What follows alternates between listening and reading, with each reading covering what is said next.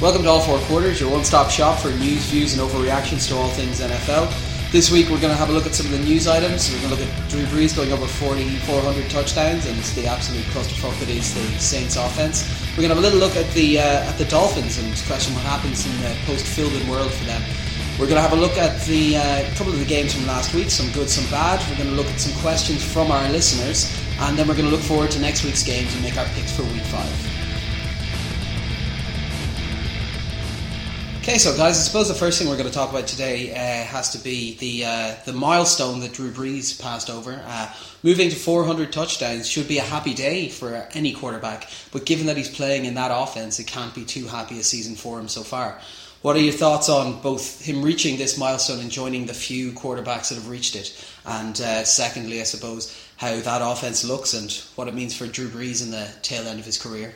Well, good for Drew Brees getting the 400 touchdowns. Fair play to him. However, we'll see if he gets any beyond 400. They're just appalling. And the point was it this last season we were like Saints for the Super Bowl. We're like they put a load of money in. They're going to get him the Super Bowl, and it's just like, where is that money gone? Where is it? Like, they're just appalling. They're such bad value for money across that entire team. To be honest, I can't think of another team that spent so much money on so little. Yeah, it's like obviously it's a great milestone for Drew Brees, and he will, I think, be remembered as one of the top quarterbacks of his time. But yeah, like, given what they were looking at, their offense seems to have regressed every year since that Super Bowl win. And right now, with no Jimmy Graham, without any real threat in that tight end position, so it's not even like they've got rid of Graham, put somebody in there who can make up for that. And Brees doesn't seem to be on the same page as Cooks. He doesn't seem to be on the same page as the other new guy, Brandon Coleman. It's like there's nobody in that offense that Brees has any trust or connection with at the moment. Even Marcus Colston, maybe, but he's past his best. But you look back when they used to have guys like Devery Henderson, Lance Moore, who weren't perhaps the best guys in the world, but guys Brees could trust and know he could throw to.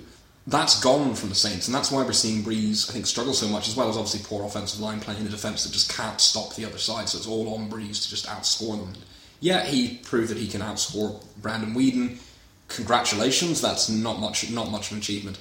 So yeah, in terms of where the tail end of his legacy goes, I don't think we're going to see this sort of level of production be maintained throughout the tail end of his career that he's had earlier, and I think there's a lot of that has to go to Sean Payton and has to go to the coaches of the Saints. Okay, because this is what I was going to ask you guys. Brees famously has provided multiple back-to-back 5,000 plus yard seasons. He has been able to perform even when there wasn't the greatest supporting cast surrounding him.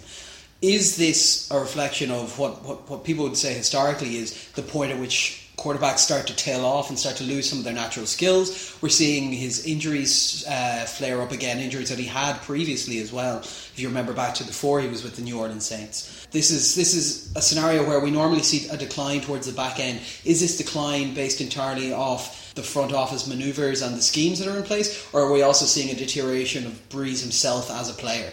I think it's a bit of column A, column B, because he's old now. He's older. So obviously there's going to be a decline in his skills. So he's a bit slower. I think his arm strength is probably not what it was. His release is a bit slower. But he's not been helped by the fact that the Saints look like an absolute dumpster fire. Who was it that Jimmy Graham was tweeting glad you got out, bro, when they got fucking traded there a few weeks back? But when that's the mentality of the players that are leaving, being it's like being in Nam. That's not a good comparison for your franchise. I don't know. I think Drew Brees, he's getting towards the end of his career, and I think he can't carry things as much as he used to be able to. But he shouldn't have to. He's only quarterback is an important position, but still it's just a position that relies on other people. Unless you're Cam Newton, but he's not Cam Newton. Yeah, definitely doesn't have the durability of Cam Newton. I have a funny feeling that Drew Brees, if he had tried to do that flip into the end zone touchdown, would have ended up in two different pieces on different sides of that end zone. Well, we'll see what happens when white guys try and do that, because Josh McCown tried it. Maybe literally beautiful helicopter. Yeah. Prime example, white guys can't jump. Yeah, that's true. I suppose, yeah, it is, as we say, a nice achievement for Brees, but might be one of the last nice achievements that he has in his career. So, we're going to move on to the next news section. As the NFL said, wake up at Wembley. It's finally good to see the NFL talking my language, getting up at 2 o'clock in the afternoon. But we had our first London game this week. The Jets flew in and their toilet paper schema seemed to work fantastically. They managed to absolutely destroy the Dolphins in a game that I think was far more one-sided than the score actually represents, even though the score looks quite one-sided. And now, as a response to this, they have gotten rid of Joe Philbin. He's hit the bricks. The chap who looks like he's a general manager or an IBM salesman rather than an NFL head coach. And they have replaced him with a new chap who none of us really know particularly that much about, Campbell. Yeah, I actually, to be honest with you, I'd never heard of him. I'm sure there are hardcore fans who do know who Campbell is, but I follow the NFL pretty closely. I think we all do, and we're all mystified by that. But often, I suppose it's often the case, these sort of interim solutions that somebody from inside the organisation you haven't necessarily been at the front of it. And I can see why they perhaps wouldn't want to put either their offensive or defensive coordinator in charge of the team after that. I think, Philbin, he had to go at this stage. It was a bad start to the season, not a bad loss, and after consecutive 8 and 8 seasons, the team isn't going forward and it isn't playing up to its potential, particularly on defence. Obviously, they have Ndamukong Suh, Cameron Wake, Olivia Jordan, people like that in their front seven, and they can get no penetration. Now, admittedly, the Jets do have quite a good O-line, but we saw it against teams with bad O-lines like Washington, where they could not get anything through there. So the question is, it's not even a question about changing the head coach. I don't know if that's going to change that much for them. The schemes they're running, something is completely dysfunctional in that level of talent is producing this low level of gameplay. No, you're right. So I think the defensive coordinator is probably going to be the next to go. And then the offensive coordinator is going to come under scrutiny as well if Tannehill's play doesn't improve, because he's getting hit an awful lot still. And Brandon Albert went down again. At Wembley. But he seems out of sync and out of sorts, and he's not making good decisions, and he just doesn't seem comfortable throwing the football. Yeah, what we've heard at the moment is that the management has actually given the new head coach personnel control, and a decision is expected this evening about whether or not he's going to fire the defensive coordinator as well. Just on what you were saying about them having a lot of talent there and not actually producing, I looked this up earlier today. The Dolphins currently have $111 million in guaranteed money on that defensive line. And as it stands so far, 4 games into the season, it has generated 1 sack and is last place in rush defence, having allowed 642 yards. So over 150 yards on the ground a game at the moment. It's very much a paying a lot of money for very little production. I think this is the only one that could possibly rival, as Dave was saying, the Saints for spending a lot and not getting a huge amount out of it. But Dave, looking at this idea of swapping the head coach mid-season, a lot of people say, look, it has to be done. But the question is this something that can actually get success from this team? We're looking at an offense that's regressing, Tannehill that's regressing. What do you think the impact of this change is going to be, if any? See, I don't know if in the NFL you can do that well with replacement coaches. The higher level stuff takes such a long time to install in training camp. Like if you look at, they have an entire pre-season to install things, and the higher level stuff isn't done until much later on the season. I don't know if you can root and branch change things. So what they're going to be doing is using altered playbook, small changes. So they're going to be pretty much based on what they're already set into this season. So I don't know how much they can actually change there. That's what they could change some of the personnel groupings, I guess. Presumably they cross-train some of the people. I don't know. It's a puzzling one. Philbin had to go because, again, it just seems it always seems when the organisations are on the down that all these stories come out about problems within the organisation. Yeah. So you hear them, which apparently is an untrue rumour. Loads of insiders from Miami have come out and said it's not true. But you hear rumours about Tannehill insulting the practice squad, and you hear rumours of other kinds of general upset in the team. These things seem to come out when the team is doing badly. There seems to be a negative vibe around them generally, and I think it's very difficult to arrest that. So maybe personnel alone might get people thinking more positively instead, that stop that kind of bickering. But I don't know if play wise or personnel wise they can fix it. Yeah, no, we did see actually on the sidelines during the game in London, Philbin coming over to give pointers to players on the sidelines when they were coming off, and then just walking straight past him and ignoring him. So I think there was probably.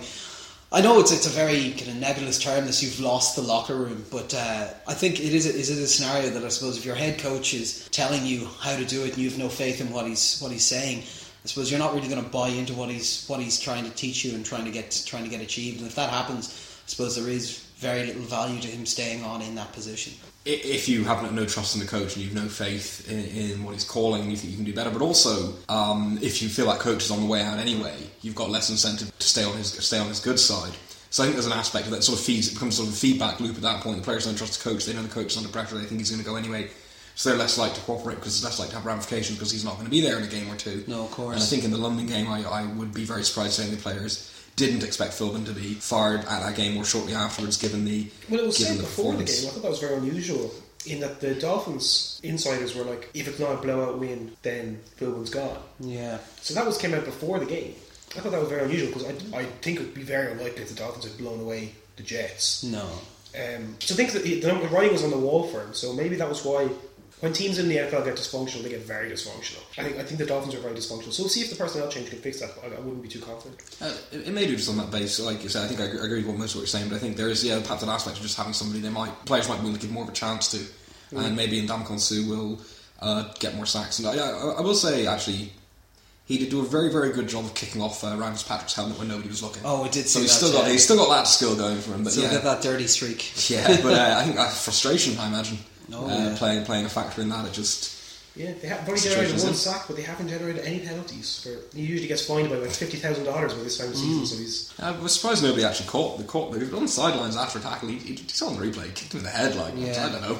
Well, I suppose just to wrap that up, as we were saying earlier, chaps. Best of luck, Philbin. Farewell, and thanks for all the fish. So we had a couple of games this week that we actually enjoyed, which was nice. So we're going to have a look at a few of those to kick off now, just reflecting on last week's games. So I suppose we'll kick off with the St. Louis at Arizona at 24-22. I think surprise to most people. Arizona looking like a powerhouse. St. Louis coming out and looking surprisingly good. As Harry always said, they're either one or the other. They're very much a Jekyll and Hyde team. He refuses to involve them in any of his parlay betting because he just don't know what to expect. So, Harry, what did you think? Well, that's exactly it. What the fuck are the Rams? They are the best or the worst team in the NFL. And it's interesting because before this game, Terry Matthew was being interviewed and said that why aren't the Rams winning the Super Bowl? Okay, that might be some hyperbole, but he had a point in that this team has an incredibly talented roster. Particularly on defence, is capable of playing incredibly well and running really suitable schemes to their talents. Some weeks, and then other weeks turns up and looks rudderless, lost, can't generate anything on offence and struggles on defence. I was very, very impressed with how they played against Arizona. I think again we saw what they're capable of when they played at their best, which is a smothering display from the front seven that put a huge amount of pressure on, able to cause turnovers on the back end, able to shut down Larry Fitzgerald, who's been in fantastic form. Recently, even with Floyd now coming back onto a regular snap count, we're able to take him away, and we're able to cause problems to the run game as well. And then on the offensive side of the ball, Foles looked accurate, he looked solid. They got Todd Gurley back, who looked back. I got him in for his first real game, and he looked phenomenal, particularly towards the end of the game. He was able to grind out first down after first down after first down. Arizona had no chance of getting the ball back. So in the second half alone, he had 136 yards. That is just crazy. I just don't know what to make of St. Louis. This was one of the best team performances we've seen against a good team, but they consistently held Arizona to field goals in situations where Arizona had been able to. And that was, I think Arizona ended up with 4 or 5 field goals at the end of the game, which is mad. So they were able to stop drives where it mattered, and they were able to run their own offense as well as they needed to win the game. But you never know. You just don't know what's going to happen with them next week. Just on this, I noticed. Particularly from the Arizona side, I still think Arizona are an excellent team, and I do think that they're going to be right up there at the very end of this end of the season and into the postseason. They made some sloppy mistakes here. They had 3 turnovers, one of which was a pick in the end zone. These are the type of mistakes that when you have a close game like this, a game decided by 2 points is going to be the decider. Dave, do you think this is a scenario of St. Louis outplaying their ability, or is this Arizona underplaying theirs? I don't know. I think St. Louis performed about their ability this week. Todd Gurley was just a beast, absolutely monstrous. And it's very hard to think of who on the St. Louis team played poorly this week. I think Arizona got unlucky. I think they didn't get the rub of green in a couple of scenarios. Well, no, St. Louis are pretty ridiculous. But I don't know. I think they both play to about where they are. I think maybe a St. Louis on form are just a little bit better currently. Okay, fair enough. I would disagree with that. I think Arizona on form are better than St. Louis, but I do think St. Louis put in an incredible performance this week. I do think that Arizona can be better than this, but I think a lot of that was just the disruption St. Louis are causing up front, like that pick in the end zone. It wasn't a well-judged throw, but it was a throw that was made, against other teams. They would have come down with a touchdown there. Yeah. And I think you have to credit the St. Louis defensive backs, and you also have to credit the pressure that was on Palmer and the pressure at the front. So they sort of were able to... Yeah, Arizona can be better, but I think you have to credit St. Louis a bit for why they weren't. Fair enough. The next game we're going to have a look at now is Cleveland Browns at the San Diego Superchargers. This is a game that ended up 27-30, finishing in an end-of-game field goal, crushing poor young David's dreams. So, David, what did you think about this? Was it a unfortunate scenario, or is it something you felt relegated to now? this was just the most Browns game. It was just... As a Cleveland Browns fan of many years, this is basically what I expect now every Sunday. Like, it's just like you go into the season thinking, alright, this year we could be okay. We've got to spend a lot of money on defense. Defense could be good, and our defense is the 32nd ranked defense in the league. Everyone's like, oh yeah, if we can keep teams below at 24, if we can score at 24 points, like everyone's like, oh, if we can get like 24 points a game, that'd be really good. Like our offense is terrible. We get 24 points, we're doing really well. Like Josh McCown's not that good. How are we going to get points? Well, if we can get like 24 points, we should keep teams below like 20 points and we should win. Which has not happened in any game because we consistently outscored what like we think we should be able to do, and our defense has just shat the bed consistently. Like Joe Hayden last week admittedly got injured, but he was appalling last week. He was scratched this week, and like towards the end of the game, we just didn't have the rotation or the depth and defensive backs there. That last drive should never have been giving up all those yards. Like they had like a 50-yard run or something. Like it was just like, oh, what the fuck is happening here? Like it was just an absolute, just everything that could go wrong could have gone wrong, went wrong.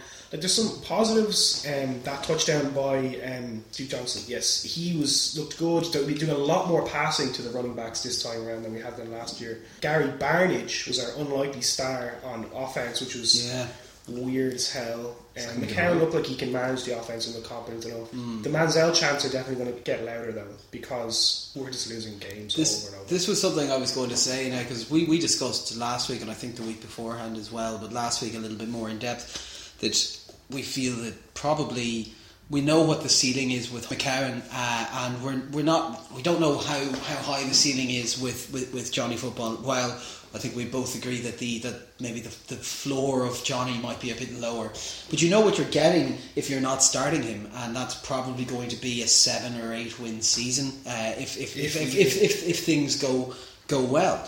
I would see this as a slight negative because it was, and as much as you sound very depressed and sad, I think it was quite a decent performance by the Browns overall. It was a bit unfortunate towards the end. They made a couple of mistakes, but overall it was an okay game from them, and I think that's going to encourage Farmer that his decision to put McCown in is the right one, and I think it'll delay bringing back Johnny. One thing that I would like to say, because it struck me as interesting, your superstar wide receiver that you signed, Dwayne Bowe, had his first pass thrown at him, which he proceeded to drop, and then went off to cash his $9 million guaranteed. Yeah, I'll be interested to see how he progresses through the rest of the season. I honestly think that if this season goes badly, Farmer's gone. Like, you spent so much money on that guy, and he has been injured, and now shit. And now maybe I think there's rumours he's injured again. Yeah. So like was like 60 million with like 9 million guaranteed. 9 million guaranteed. Just obscene. He should have been cut in training camp. Like we should have kept Terrell Pryor and cut him, because Terrell Pryor looks raw as fuck, but has the potential to maybe be good. Whereas Dwayne Bowe is appalling. Now, what we haven't talked about here, Harry, is San Diego. I know that you kind of think that they're looking quite good at the moment. What were your thoughts on them, and what did you make of them in this game? I can see the reason Dave is a bit down about the Cleveland performance, but the game was winnable for them, even not playing particularly well on defense, which is a little bit worrying, I think, for San Diego. But I think we saw more of how they should be playing in a lot of ways. Like I think, for example, that Woodhead touchdown catch, which was 65 or 70 yards, something along those lines, very, very long one. Rivers just getting a little more comfortable into that, and not trying to force throws, getting to those sort of check down options, because you've got one of the best receiving backs in the league, to be honest. Like, and he had a couple of lovely little touch passes into Keenan Allen. Yeah, his connection with Keenan Allen is developing well after all. He sort of hit a bit of a rocky patch last season. We're seeing, I think, more of the potential that Allen showed in his rookie year. The issue for San Diego, I think, is still the offensive line play is still poor. The defense doesn't have at the moment a real identity to it, and we're still we gave up some pretty big plays against Cleveland. Still, weren't where they should have been there. But I think we're seeing more flashes of their potential as a team here. And I think when they get Antonio Gates back next week, that's going to be a big, big deal for them. It'll make Rivers, I think, an awful lot more comfortable in there. Yeah, of course. And I think he'll start playing better to his level. Now, they do still need the defense to step up, and they do still need the O-line to become cohesive. Yeah, and I mean, they were lucky, obviously, that the mess up at the end with the field goal. Yeah, that was. I think that they'll take this win. I think there's something to build on there that they can take into their next slate of games. Just an interesting note on what you were saying there as well, with the O-line and the defence not looking fantastic. I think they were down 2 or 3 offensive linemen during this game, and both their cornerbacks that they were planning to start came out during the game as well. So they were running backups in those spots we say a week, and this was a concern I had for San Diego going into the season.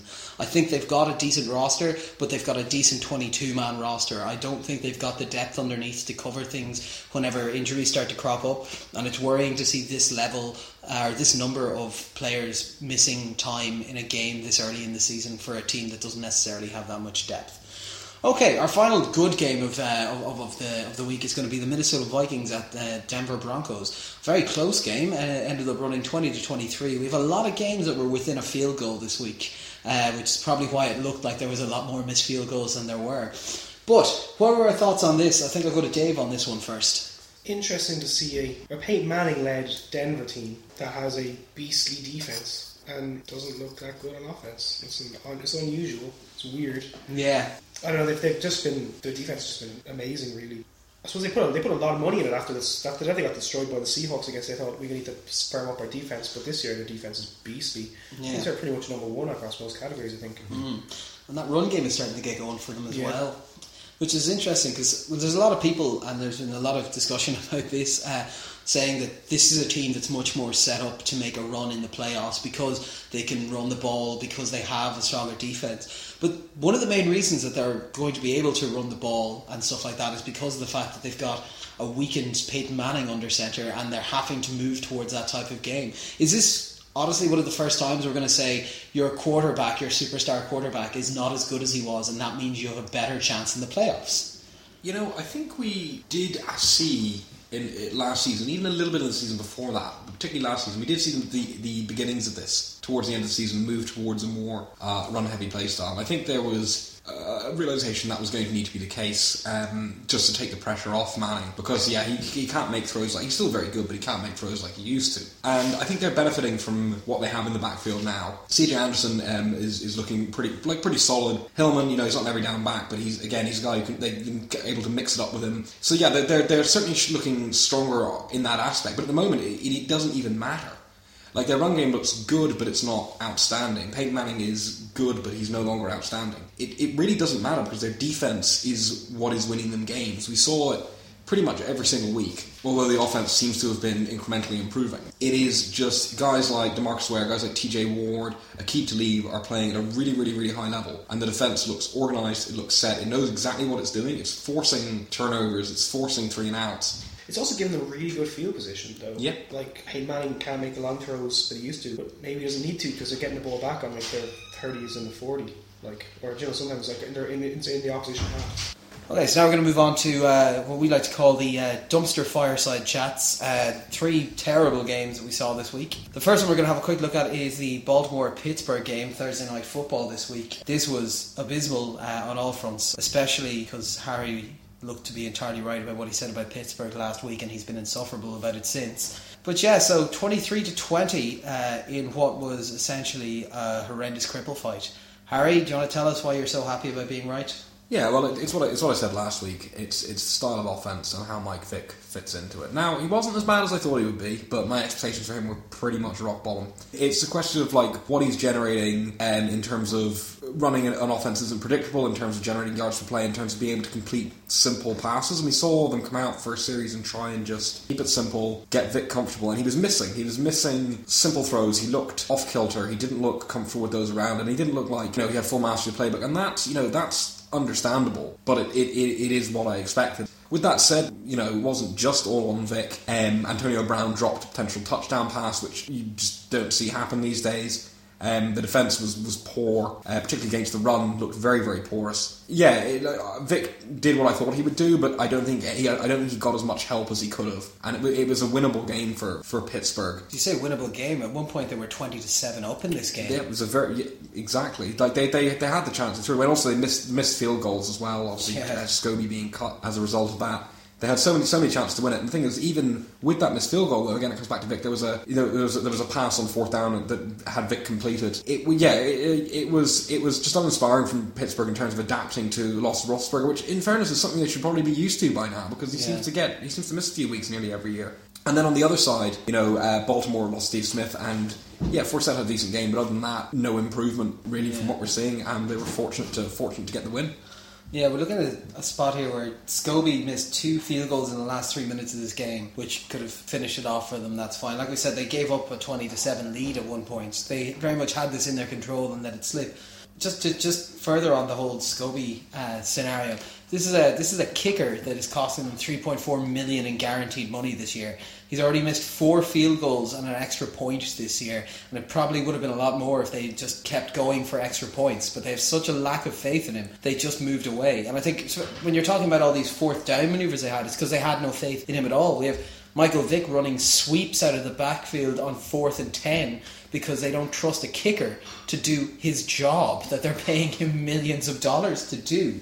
I do think that there were positives to it. Vic did have good sections. I think, as much as I said it's a terrible game, I was only watching the condensed version, so it's probably a little bit easier for me. I find it relatively exciting because there was some fun bits in it. I'm going to turn to Dave now and ask him, like, is this a scenario of Pittsburgh had this and they lost it, or that Baltimore brought something to the table more than we expected? Because they also haven't been very good this year. Well, Pittsburgh have been good. The unusual thing about this Pittsburgh team versus every Pittsburgh team so far that I've ever seen is that their defense is terrible. Like, it's really not good at all. And I think that how they succeeded so far has been by relying on their ridiculous offense to outscore, like to score another touchdown beyond whatever the other team can put up. I think that got pressurised then when Roethlisberger's not in, because the offense just wasn't clicking. They weren't getting the easy completions they usually would get. They weren't getting all the touchdowns they would usually get. The thing is, if you've got a kicker that you can't rely on, you can't just have the scoreboard taken over. You can't just do that. I think that actually probably was a huge part in why they didn't win, because they had to just keep throwing away field position, throwing away good scoreable positions, and they left the red zone without points a lot. Yeah, well, that was kind of interesting what we're saying about kind of two offenses here that were kind of struggling quite a bit. The Ravens, after Steve Smith went out, the 2 wide receivers that they were playing at that point had, up until that stage in the NFL, had 2 catches entirely between the 2 of them. That was the skill level of the wide receivers that they have on this team. Yet somehow, at that point, they got back into this game. Ravens not looking great on offense, but somehow managing to pull it out is impressive. The one thing that the Ravens normally had is a relatively stout defense. This is the first game. Le'Veon Bell had a great game here at 150 odd yards or whatever. But this is the first 100-yard running back performance that they've allowed in the last 29 games. Jeez. Like, this is a defense that is meant to be significantly better than this. And was it a case? Because, like I said, I was watching the condensed version, so I didn't get as much to look at kind of overall performance and adjustments that they were making. Was it a fact that they just reacted and melded themselves to go against this Pittsburgh offense, or was it that Baltimore somehow managed to start firing particularly well with an ill-equipped offense? I think it was a combination of Pittsburgh's defense is not great and also got tired. So I think they started like giving up plays maybe they wouldn't have done if they're not great, but they were still, when they're fresh, they were like giving it their best shot. Also, I feel like Pittsburgh were trying to run the clock, and then when they were trying to run the clock, they just couldn't do it, and like whatever little plays they were trying to make, Baltimore were able to snuff out. Well, Pittsburgh don't really run the clock normally when Roethlisberger's in. They just keep scoring touchdowns. That's how they run the clock. Like that 49ers game. Yeah, like they just keep scoring touchdowns, whereas they just didn't seem to be able to just get downs, like first downs, and I think that was what it was. I don't know, Pittsburgh's whole philosophy of how they wanted to win games this season just didn't work out for them. I think they didn't have a plan B. Fair enough. Yeah, what do we see? Go on ahead. I'd say that. Yeah, I think that's when you look at that again, that quick hit short passing game that you want to do to run down the clock to get those easy completions because they're expecting you to run the ball. That's the part of the scheme that Vic doesn't fit, and that's what hurt them. They do need to revisit. Yeah, as Dave says, exactly how do we win games now?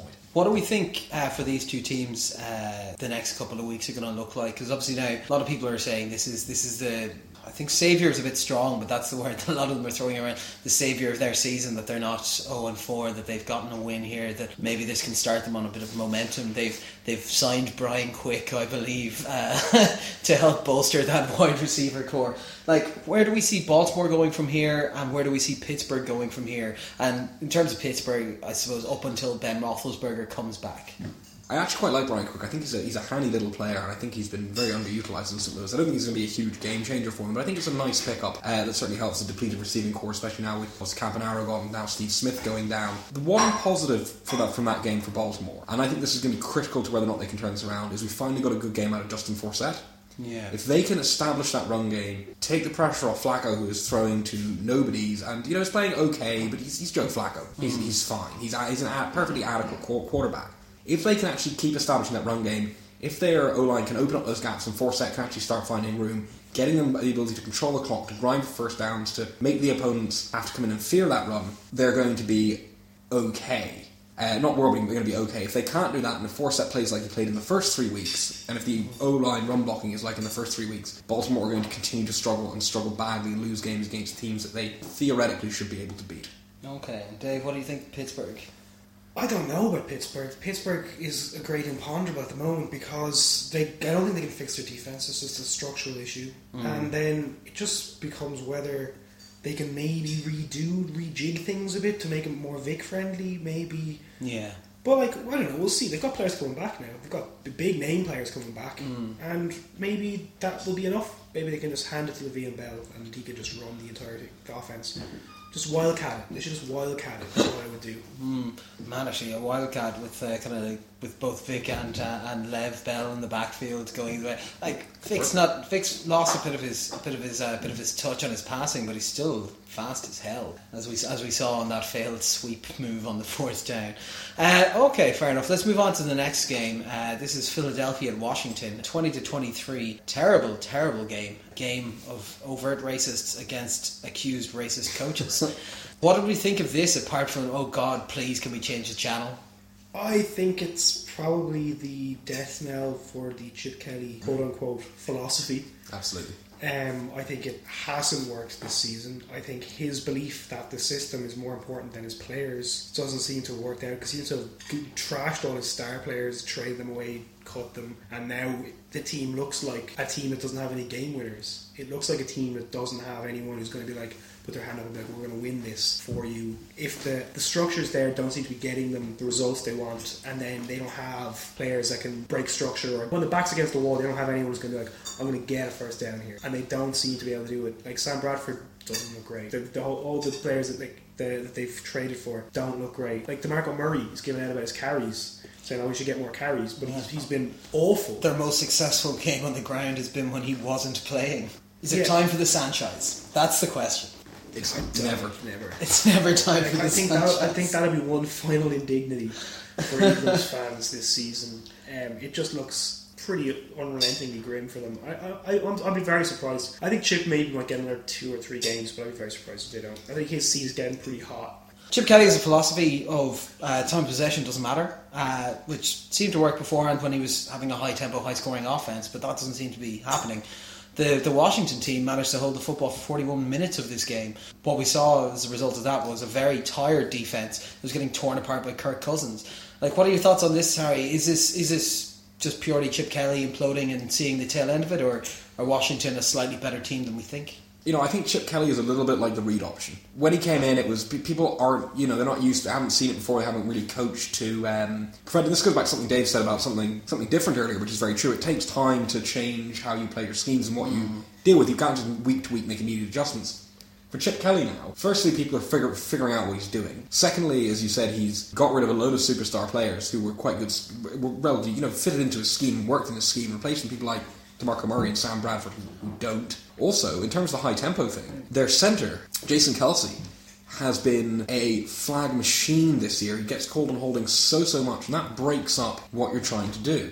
And it's not just been him, it's been the whole O-line, but he's been particularly culpable. He's also the only O-line member they have left sitting on that O-line after the injuries this week from last year. He's the only recurring member now. He is, and that's worrying when he's your leader. Peters went down as well. Yeah. But so the problem for Chip, I think, is happening on a couple of levels. But fundamentally, the big thing is, even with all of that happening, if you are going to run a scheme that relies on high tempo, you have to make sure your line is disciplined. You have to make sure you can actually keep that tempo up. And you have to make sure you have players who fit that. You can't just spend a load of money on a guy or trade a first round pick for a guy and be like, he'll work, he's great, he'll get his head around it. It doesn't just happen. So the problem is you have Bradford, who doesn't seem to be particularly comfortable there, throwing to guys who are quite mediocre, to be honest with you. And then you have a run game where DeMarco Murray is not playing A, behind a good line, B, not playing the way we know he can play, and where Chip Kelly is too stubborn to just start making a complete timeshare between him, Sproles and Matthews, who seem to, when we've seen them actually play, fit the offense they're playing a lot better. Yeah. So at the end of the day, it is on Chip Kelly's head, and I agree with Dave that if he doesn't start turning things around quickly, when you're losing games to a poor Washington team that didn't do anything particularly spectacular this week, you're in trouble. And when we're talking about that failing offense approach and people adjusting to it, interesting enough, we discussed the Dolphins earlier and their regression on offense. Bill Lazor was touted as being someone who was going to bring in the Chip Kelly style offense into Miami, and it hasn't taken there either. Okay, guys, and now we're going to move on to our last terrible dumpster fire game. Detroit at Seattle. This was Monday Night Football, a 10-13 affair, yet again within a field goal. This was one that I think the largest story coming out of the back end was a horrendous mistake on the part of the officials at the tail end, potentially costing the game. Aside from disappointment, what do we feel about this one? Detroit are Cleveland's soulmates. That's how I feel about it. I feel very sorry for the Lions and the fellow Rust Belt team.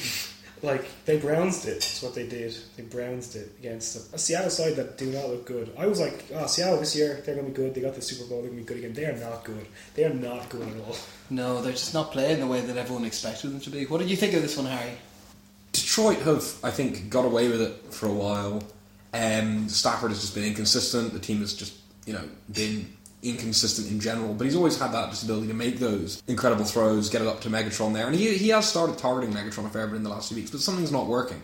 Either Calvin Johnson's lost a step, or Stafford's just throwing mechanics are continually getting worse. What I think is interesting is, or interesting, very telling, I think, in this, and this I think is also something that's actually true when we talk about a team like Philadelphia, or like what Bill Lazor's done in Miami, is that you have a thing that works, but you can't become predictable. And we had those comments a couple of weeks ago from Golden Tate being like, man, it's like the defense were, they were calling our plays, they were in our huddles, they knew what we were going to do. It's exactly that. Detroit have nothing that seems to surprise any of their opponents this season. And when you've got a defense that, like Seattle's defense looked reasonably good this week, Cam Chancellor was back, they knew what they were going to do, and Detroit couldn't find a way to get openings. They couldn't get going on the ground, they couldn't get anything completed through the air, because it was a really it seems like a simple offense they're running, and once teams figure that out, they just got nowhere to go, and it turns out they're just relying on having a guy who will just forever be the best wide receiver in the league. It's like, well, at a certain point, maybe he's not going to have quite that level anymore, and you can't just rely on being able to hump it up to him. And the run game didn't look good either. Amir Abdullah was quite disappointing. They do miss, I think, having a guy like Joyke Bell as an option in there when he's injured, because he can't, he can play a little differently. He can, at least you've got a couple of different options in the backfield, whereas now it's like, we've got a couple of fast guys that we're going to send outside. The officiating call obviously did decide the game in the end, so Seattle were poor enough themselves on offense that it didn't. They didn't blow in. I wouldn't take a huge amount of positives from this offensively, certainly for Seattle. But Detroit's offense, there's nothing surprising there, and teams are just able to know what they're going to do and take away their weapons. Interesting enough, I think what you've hit on there is quite a common theme in a lot of the teams that are struggling at the moment, is that they found something that they're good at, and they've decided to specialise in on that without considering the fact that you need to disguise those and draw people away from that. I think actually that might make for an interesting discussion, maybe next week, a little bit more in depth about a couple of teams that have had that happen. What we're going to move on to now is we're going to have a little look at questions from some of our listeners. We've got 3 this week. Our first question comes from Roland Fitzpatrick, I believe. He asked us, are the Falcons legit Super Bowl contenders? Ronan, you're 26 years old. Stop using the term legit. But more importantly, guys, what do we think? Falcons too legit to quit, yo? No. No, I wouldn't think the Falcons are going to win the Super Bowl. I think they'll do really well in the regular season. I think they'll probably get 12 wins, maybe. Yeah. I think probably let's take this in sections, right? Are the Falcons a playoff team? I'm going to say yes. I think there's almost no way they can't miss the playoffs with their schedule as it stands. Yeah, I think you're looking at a team that has an incredibly soft schedule, will probably win its division or be one game off winning its division. Will probably beat the Panthers when it comes down to it, though. I'm going to give you, but it's also looked good because they're playing bad teams. Exactly, and on that, I'm going to give you an interesting prediction now. I think the Falcons might start this season 9 or 10-0. I had a look at their schedule, right? So obviously they've played the Eagles, the Giants, the Cowboys and the Texans so far. So not exactly a murderer's row at the moment. Here are their next couple of games. The Redskins, at the Saints, at the Titans, the Bucks, at the 49ers, the Colts, and then they hit the Vikings. And it's the Vikings that I think might give them their first loss. Following that, it's at the Bucks, at the Panthers, at the Jags, Panthers at home and Saints at home. I honestly think the only games they'll lose will be against the Panthers. I think they'll lose maybe one of the games against the Panthers. I honestly think they could actually probably win the rest of those. think maybe the Vikings as well. Yeah, there's 4 games I've put down as not almost certain wins on this list. That is the Vikings, because I think they might suffer a little bit running against Adrian Peterson if he's hitting a bit of form. But that said, that is a relatively one-dimensional team, and another one we can have a chat about next week on the focused offensive side of things. I think, yes, the Panthers are the team in this section that I think will be able to take a game or 2 off them. And then potentially, I've just picked one of the Bucks games or something, just like, because they're gonna make a mistake one week, or they're gonna be tired, or someone might get injured. But like, we're looking at 12, 13, 14 wins here for this team. But I think if there's a trap game for them, and genuinely, I think if there's a trap game for this team, the trap game is going to be Jacksonville. Could be, yeah. Jacksonville are running into, while not great form, they are competitive a lot more so than they have been in recent years. Yeah, like there's some team that I can see causing ups against Falcons, but they're definitely going to win 10. Yeah, they're going to win 11, 12, 13 games out of that. Yeah, it's ridiculous. And so that means they'll get the wild card then, because they'll have just won so many games. Yeah. So that means it'll probably be them and the Panthers, just because their schedules are so fucking easy. Well, this is the problem though. It's like because I had a quick look at the. Because you're saying wild cards, you reckon the Panthers are going to take it over? I'm not sure if they will. The Panthers have a far tougher schedule than these chaps do. Now, I know we said the Seahawks aren't great, but the Seahawks are a team that the Panthers have to play. Green Bay are a team that they have to play. They have to play the Cowboys after Tony Romo and Des Bryant are due to be back. They have games that they can drop on their schedule a lot more often than they would than the Falcons can. And if they half the games with the Panthers, I see the Falcons taking it over the Panthers, even though the Panthers, in my opinion, while not fantastic, are the better team in this scenario. So I think they're going to make the playoffs, but I think it's only at the playoffs they're going to properly hit a bit of competition. And I don't know. That said, like it could be a scenario where they end up playing whatever person comes out of the clusterfuck that is the NFC West, is it? No, East. Yeah, and then God knows what team is going to come out of that mess. So, like, they could win one, but like, I don't see this being a team that could challenge a Green Bay. I'm not even sure they could challenge a Seahawks in poor form at the moment. I don't think they're that particularly good, and I think the Seahawks are the kind of team that, even if they're not performing fantastically, can round into form for the playoffs and things like that. Like, my take on this is they're definitely going to make the playoffs, but I don't honestly see them getting beyond the first game or so. Yeah, because like, I mean, I can see them, like, you know, I don't think they're probably not really 1 or 2 seed, but you know, if they is a 3 or 4 seed, end up playing somebody from the East, or end up playing the Panthers with a wild card, they could, but they won't make the championship game. No, that's fair enough. So there you go, Ronan. No, that's the answer. Our second question comes in from is it Dicker, is this one? Yeah, Dicker. So Dicker wanted to know, does Colin Kaepernick even know how to football? What's going on in San Francisco? Does Jed York want to see the world burn? Just want to see the world burn? What do we reckon, guys? I think this is an unpopular opinion here, but I think Kaepernick can still be a good quarterback.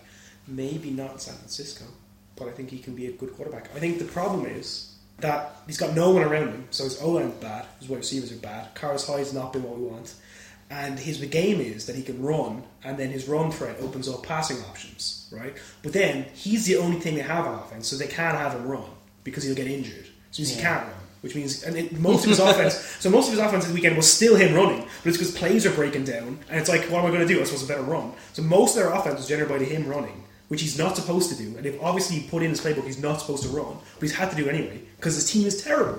So I don't know, and like there's just been the whole team. The offense just looks messy. It just looks messy. It looks like people don't know what they're doing. Like people are obviously running wrong routes. He doesn't seem like he knows where people are going, and it's not been fun. If you look at how bad Andrew Luck has been because of his surrounding cast, and we know Andrew Luck is a good quarterback. I think if you put Kaepernick into a system where he has some protected run plays, where he has some read option stuff, where he has some throws he's got to make, and he's got a running back that he can hand off to, I think he'd be fine. I think he's Andy Dalton-esque. He'll run your offense for you pretty well at an average level. He's just about where you want to be with a franchise quarterback. I think that the problem in San Francisco is the rest of the team are appalling. And who could have seen that coming since they retired or left all their team? Yeah, you've got 48 of a 52-man roster retiring. Like it's a problem. Oh, that's certainly what it felt like during the off season. Anyway, retiring or just giving up. My personal favourite retirement from it was the chap who retired, but not necessarily for good. Just at least the next year or so till he's out of his contract with the 49ers, and then he might come back. What do you reckon, Harry? Can Colin Kaepernick even football? Yeah, I think he can football. And, I wouldn't be quite as positive as Dave, and I think there's issues with, Kaepernick's mechanics and with his vision sometimes. But I think he's fine. And I think he's got some things he's very, very good at. He can throw a very good deep ball. He can run around extremely well. And this is probably recent years, the Niners have actually done quite well against the Packers because they struggle to contain the dual threat thing, but that just isn't happening at the moment for them. Yeah. I think this comes back to the latter part of the question, that there is, and this is again something we've touched on before, dysfunctional organisations. Jed York does not know, he's running this as a business. He wants to make money off this. He's a big new stadium, all these big moves, but he wants yes men, he wants compliance, and that's why what you see with the general manager, and that's what you see with the appointment of Jim Tomsula when they got rid of Harbaugh, who's a guy who has no rep, who's not going to stand up to me, who is just going to do what I want, cause no problems and do what I want. And that's what Tomsula I've seen nothing from this team that indicates that he was ready to be elevated to be a head coach. And I think a lot of and then of course the problems with the GM as well being totally subservient to York, again leads to that total. Obviously they had very bad luck with all the retirements. Everyone's being like, I just don't want any part of this anymore. Organisational dysfunction has an impact on that because you're not getting in players you need, you're not replenishing in positions that you've lost adequately. So yes, Kaepernick is struggling. No, Kaepernick isn't this bad, but it's a question of the supporting cast from the players on the field right up to the top of this organisation. There's nobody here who's really knows how to win a football game, and a lot of people who just don't seem to care. Fair enough. It seems that we have kind of a graduation as we move along. Dave seems to think he's pretty good, but the supporting cast are the problem. Harry seems to think he's okay, and yes, the supporting cast are an issue. I think the supporting cast is an issue as well, but I also don't think that he can football particularly well. My problem is I think he is one of the most physically gifted people who've played the position in recent years. I think he has a cannon for an arm. He can run. He is a specimen of an athlete. The problem I see is that when they brought him in and when he had so much success, obviously he had a great surrounding cast, but also they were drip feeding him a playbook and he didn't have to make as many reads. He didn't have as much difficulty trying to find players, which is to a certain extent dependent on the surrounding cast. But the problem is you see him processing things slower. The more they ask him to do, the less able he is to actually do it. And I see this as a problem with him just running a full playbook at NFL level. I don't think he's up to speed in it. And I think as much as the I'm going to run now is because stuff is breaking down, I think it's also a thing that is an easier option for him. It's why so many college QBs do it and can't translate to the NFL. If you are an athlete, you can get yourself out of situations like that. You don't need to be as good at the cerebral elements of the quarterbacking, and I think that's something that he's lacking. And the way that this team has built itself around his physicality has lent itself to him not developing that side of his game correctly. I think if he is to succeed, and I agree to an extent with Dave, I think he could succeed somewhere else, but I think he'd need to go somewhere else and sit for a year and a half, learn how to play football with his head, not his legs, and then take it on from that approach. I think he essentially needs to break down everything he's learned technique-wise and approach to quarterbacking and start afresh, because I think he has the ability, but he's spent 3 years learning to play it in a way that is not conducive to the modern day NFL. We talked about how the pistol was a gimmick that kind of got overshadowed eventually. I think the problem is he's still stuck in that mindset, and that needs to be broken. Well, I've heard Washington looking for a new scout team safety if he's looking to change teams, so... Oh, God, that would be phenomenal. Okay, now we've got our final question, came in from my brother, Owen. This one is, so we hear that Matt Forte is now on the trading block for the right offer. Who do you think would possibly go for him, who already fit, and what might it take to pry him from the dying hands of the Chicago Bears corpse? I might have added the last bit in myself. I'm going to say Colts. I mean, the Colts could do with weapons at all. It would definitely be their best first round pick trade for a running back of recent times. Yeah. Well, once bitten, twice shy, so maybe they wouldn't give up a first rounder. Would it take a first rounder to get rid of it? Would it take a first rounder to get an aging running back? Well, this is the question, because I think there's 2 years left on his current deal, and it's not a particularly difficult deal. It's not an Adrian Peterson, we're paying you instead of a quarterback style of a deal. And we're talking about a running back who had the most touches of any running back last year and was very productive on them as well. But yeah, I suppose, what do we actually think it will take to get your hands on Forte? would it be a first round pick? Would it be a first round and a fifth round, or would it be like a pair of seconds? I think honestly it depends how deep Chicago are going with this fire sale that they seem to be teetering on the brink of. And I mean, if it comes down to it, it might be a case of if they're offered, a couple of second rounders or a second rounder or a third rounder, they take it because it's the best they can get and they just want to rebuild. As to where I see him going, I don't know if it's particularly likely, but I think the best landing spot for him, or a team that would really want to land him, would be the Tennessee Titans. I think right now they have no run game.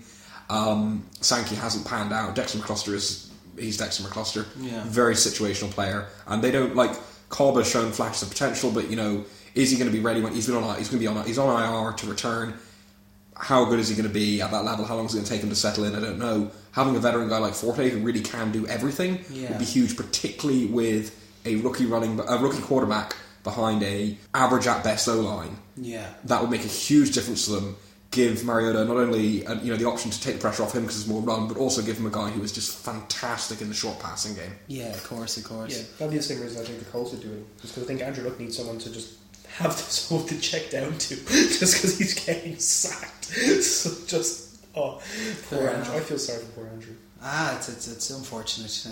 I've got a slightly different idea for a landing spot for him. It's a team that have shown that they are interested in picking up a veteran running back, because I think it would make a big difference. They are more than happy to get involved in trades, and they would love the press it would bring them, and it's a team that's in dire need of something reliable to help them through the next couple of weeks. I think the Dallas Cowboys would be a fantastic shout for people who might actually go after him. They've been looking to get a running back that will work behind that line effectively. They were very adamant and vocal about their pursuit of Adrian Peterson during the summer as well. They see the value in the position. They've got a great O-line there to block for him, and they're in dire need of a bit of offensive power to get them through the next couple of weeks. I could see them as being people who would be in the mix. I think that's interesting as well, because their checkdown guy, Lance Dunbar, has obliterated his knee this week. Torn his ACL and his LCL or his PCL. No, MCL, sorry, ACL and MCL tear. Yeah, he's gone. Yeah, Forte would be useful at low. I don't know what you're doing when you're already paying 17 running backs and throwing another one onto the roster. That's true, but for the most part, those are deals that aren't massive in terms of money, and they can get out of them relatively quickly. And you know yourself, Jerry Jones is the kind of fellow who has no problem paying a player. He'll work it. He'll sign him to a 7-year deal and then cut him after 2, just so we could spread the cap number around. Jerry really wants a ring. Yeah, but is he going to waste picks that he could be using to trade for Johnny Manziel? That's what I want to know. Is bring him back to his spiritual home? Johnny Football. Jeez, that's his dream. Texas forever. Johnny Football and then Adrian Peterson behind him. That'll be amazing. Or horrendous. I'm not sure which. Okay. So we might have a look at that a little bit more in depth if more information comes out about what they're looking for trade wise for him next week. But yeah, that's great. Thanks very much, guys. Keep those questions coming in, okay?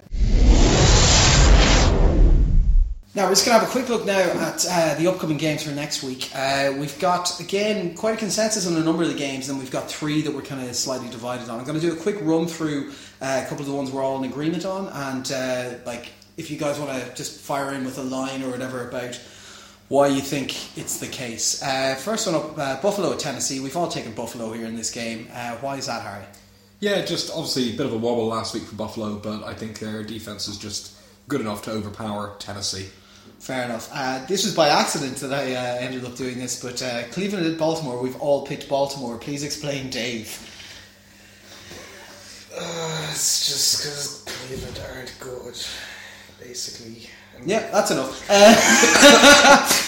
Chicago at Kansas City, we've all taken Kansas City. I'll do this one. So I like Kansas City. They're not playing particularly well, but Chicago are playing worse. Also, Chicago are trying to get rid of all their players. Yeah, God knows, we might actually, not be playing against Forte and stuff next week. Although I'd say it's hardly going to happen in the next 2 or 3 days. Seattle at Cincinnati. One that I suppose at the start of the season we'd all be surprised by. We've all taken Cincinnati in this game. Harry?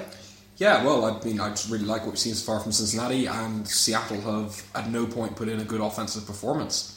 The game is in, they're going to be away from their stadium for this one, and I just don't know where they beat Cincinnati. No, of course.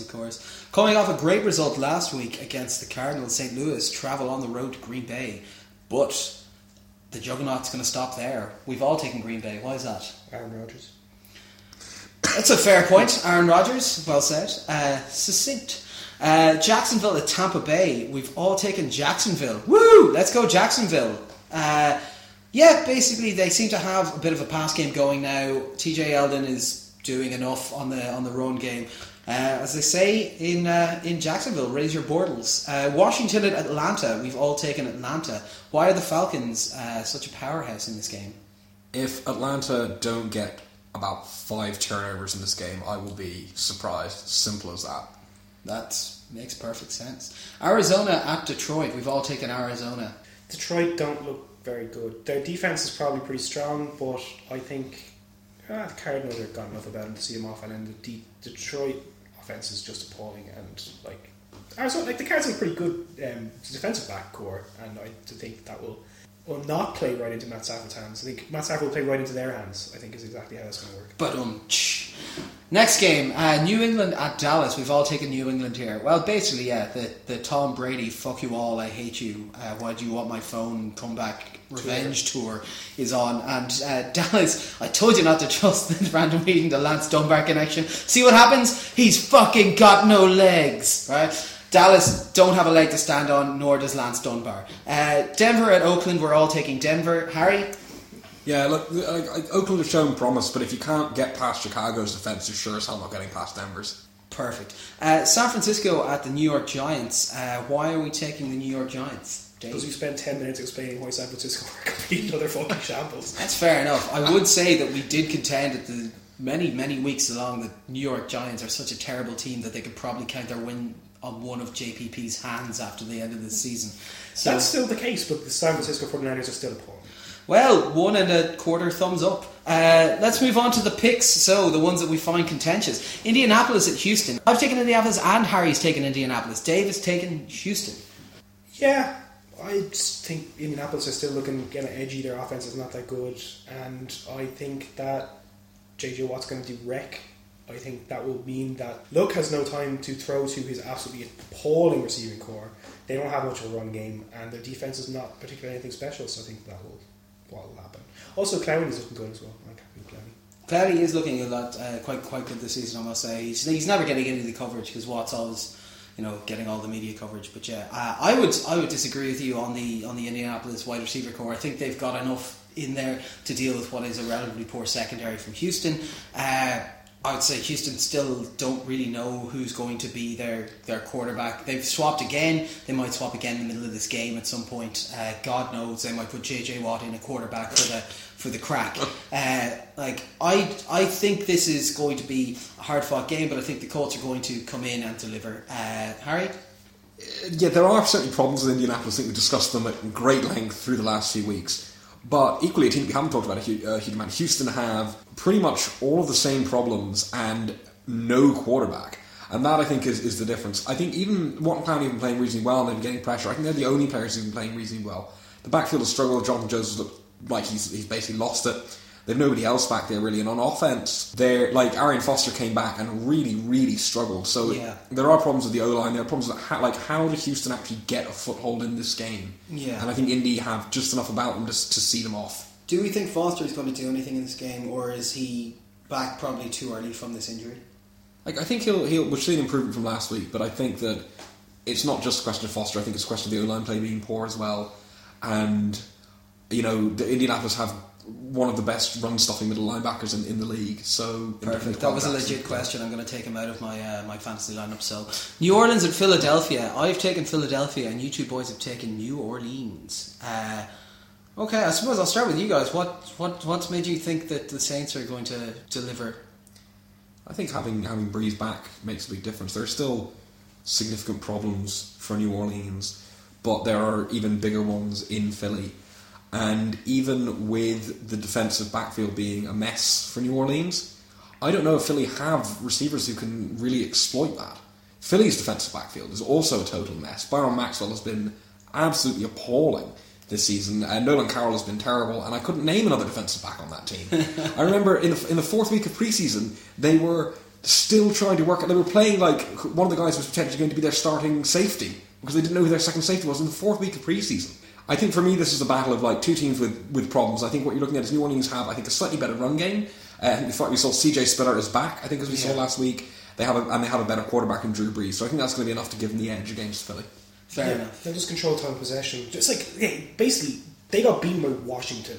And the way Washington beat them was by controlling time possession and exhausting their terrible defense. So I think you'll see New Orleans have better weapons than Washington did, I think, to control time possession. And I think you could see him do, like, was it Washington 41 minutes time possession? Yeah. I think you could see like 45 New Orleans, and then like there's just not enough time to run up a score. And also your defense is going to be wrecked. So I don't know. I think that I don't see Philly. I think Philly have a philosophical problem that the NFL's figured them out. I think that New Orleans, surely they're not so incompetent that they can't do that. Fair enough. I think they are possibly incompetent enough to do that. Hence why I picked Philadelphia. I think Chip Kelly's going to feel the fact that, like, the hot seat's on. He's going to need to change things up. He's going to look at the fact that they got success by using Ryan Matthews instead of their other backs, trying to get someone into a full-on rhythm rather than constant rotation. I think that's going to help them a lot in the run game, help them equalise up the time of possession a bit more. I think they're going to rely less on the passing game in this, even though I think New Orleans have one of the worst backfields. You talked about how poor the Philadelphia backfield is. We were discussing 2 weeks ago that moment where the New Orleans Saints players were 10 yards away from the player catching the ball, looking in the wrong direction, swinging, thinking the ball was about to land in their hands. Like, this is a terrible team, and I hate it because I always enjoyed the New Orleans Saints. I always liked I always liked Drew Brees and that stuff, but they're terrible this year. And I think Philadelphia, for fear of car batteries raining down upon them, are going to deliver at home. Our final game. Car batteries. Yeah, impressive you can smuggle into the stadium now. Yeah. I'm pretty sure like they've just given up because it's a scenario of escalation. Like, people are very annoyed at Chip Kelly. The only thing bigger than a D battery is a car battery. Well, this was outside China. There was a game of Italian football where there was a riot a few years ago, as there tends to be, and the lads went out into the car park and found a Vespa and threw that off the hot top of the stadium down. So, you know, there is something bigger than a car battery. There is. Good God! But yeah, no, I can very much imagine Philadelphia getting this through fear alone. Our final game that we have to look at that we've got a bit of disagreement on is Pittsburgh at the San Diego Superchargers. Once again, it's me on my own. I'm taking Pittsburgh, and you boys are taking San Diego. Explain yourselves. Well, look, I'm quite close on this one. Me too. And I think it is going to be close, but. In recent week, I think we've seen a San Diego team that is getting a little more used to what it can be good at with the players that it has available to it and with the problems it has in the O-line, where you see a Pittsburgh team that has, in that game, showed that it hasn't adapted. And I think the big thing, there's two big things here, is that I think Pittsburgh are going to be slightly slower doing that because there's big new piece in there. It's how you adapt to that, whereas San Diego is like, okay, the O-line isn't there, we've still got Phil Rivers, we've still got Danny Woodard, we've still got Keenan Allen. I think, to me, the critical thing that swings us for San Diego for me is Antonio Gates is going to be back. Philip Rivers looks so much more comfortable when he's got that guy he can throw to, somebody who has a really good connection with, and he knows it's that safety blanket. He knows he's under pressure. It's going to be there for him to dump the ball to. Did you know he played basketball? What? I know, it's amazing. Next to me, signing Jimmy Graham did. Mad. God, no, not a chance. But yeah, no, I think for me that's the critical difference in a close game is that Philip Rivers has his safety blanket back, and a guy who is not only a safety blanket but also a phenomenal player and a guy who's going to be able to prove a point after suspension. It's just the way it's phrased. It sounds kind of like, I think my big boy's going to survive the sleepover tonight because he's got his safety blanket. Well, San Diego are a bit like that at times, in fairness. Dave, what about yourself? I think Philip Rivers is a very good quarterback. I think Michael Vick was a very good quarterback, but he's not what Pittsburgh need right now, and I think he's past his best. I think the Pittsburgh defense is awful, and I think Philip Rivers will shred them.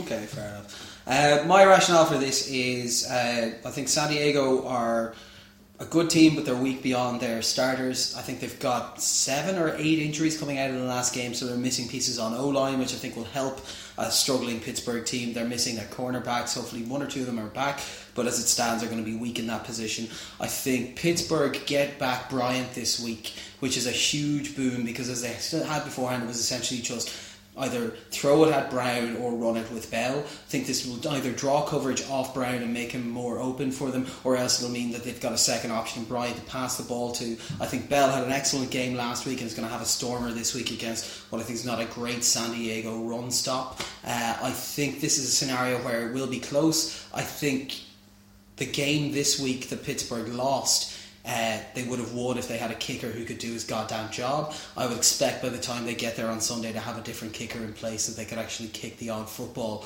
between the posts. So they're not going to have 4th and 10 trying to run sweeps with the quarterback.